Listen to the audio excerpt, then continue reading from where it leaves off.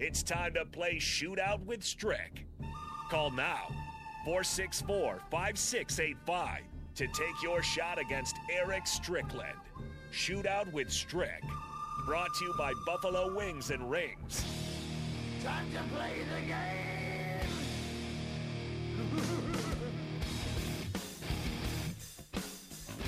Give us a call right now, 402-464-5685 for your chance to win $15 to Buffalo Wings and Rings. All you have to do is beat Eric Strickland in a game show, a shootout. We have three-point shootout type of competition. But don't worry, you don't have to actually shoot the basketball. You just have to answer some questions and try to beat Strick. Yesterday, Strick only put up 1 point, so perhaps Strick can just have an off-shooting night and you can get the win. Brandon is on the Honda of Lincoln hotline. Brandon, how are you feeling about your NBA trade knowledge? That's the topic today. Not very good. I don't follow the NBA one lick. Well, that's okay because all you have to do is say either or, so it won't be too bad for you. But we'll get Strick's. Hey, wait, hold on. He'll be surprised that I don't follow it as much as most people would think I do too. Yeah, and that's being honest. Only because I'm doing this. I don't even really watch the games as much because I can't stand the way they play sometimes. But I watch it because I'm part of it. But my gosh, he's my kind of guy. We're going to be all right today. We got the same thing. I don't watch it either. The problem with the NBA that I have is you have these grown men who are supposed to be out there as role models. I understand you played in the league back in the day, but you have people that stand there, and when they don't get a call to go their way, they stand there with their hands up, jawing at the ref, and you wonder why that stuff happens in high school and college level athletes. They see it happen in the league, and they repeat the same thing over. My man, you understand how I feel too. Yeah. All right, so let's go ahead and take this L today. I'm going to guess a little bit better than you. Let's go. All right, we'll take Brandon. You'll be second. First, we'll get Strick's number up there, see if he can get more than 1 point today, and then we'll see if Brandon can beat him. Are you ready, Strick? Let's get it. All right, we'll go in 3, 2, 1. In 2001, Dikembe Mutombo was traded from the Hawks to this team, Wizards or 76ers? 76ers. That's correct. In 2008, the Grizzlies traded Pau Gasol to which team, Lakers or Hawks? Lakers. That's correct. In 2017, the Kings sent DeMarcus Cousins to this team, Pelicans or Heat? Pelicans. In 2011, that's correct. In 2011, the New Orleans Hornets at the time traded Chris Paul to what team, the Lakers or Clippers? Clippers.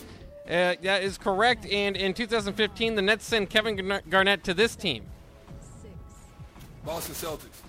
In 2015, it was the Timberwolves, so you only got 4 points there. That was the end of his career there at the end, so he could retire with the Timberwolves. But you did get 4 points. Oh, you son of a sneaky one. You got me. Yeah, we just got to listen to the year there. All right, Brandon. Retire his jersey. Okay, yeah, that's right. Brandon, you're going to have to get 4 points, so you're going to have to do some pretty good guessing, but it's still possible. Let's see if we can get you the win. And a reminder, if Strick does win, just hang up right away. Third caller gets the chicken, and that can be you as well, Brandon, just in case you don't win, okay? Just go ahead and hang that L in the rafters now, Strick, because I have no idea. All right. Well, it's either or, so let's see if you can get a good streak going here. Are you ready, Brandon?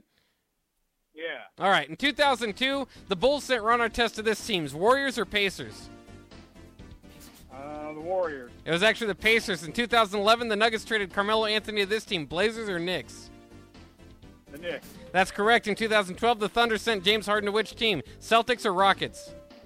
Rockets. That's correct. In 2019, the Grizzlies traded Marc Gasol to which team, Raptors or Bucks?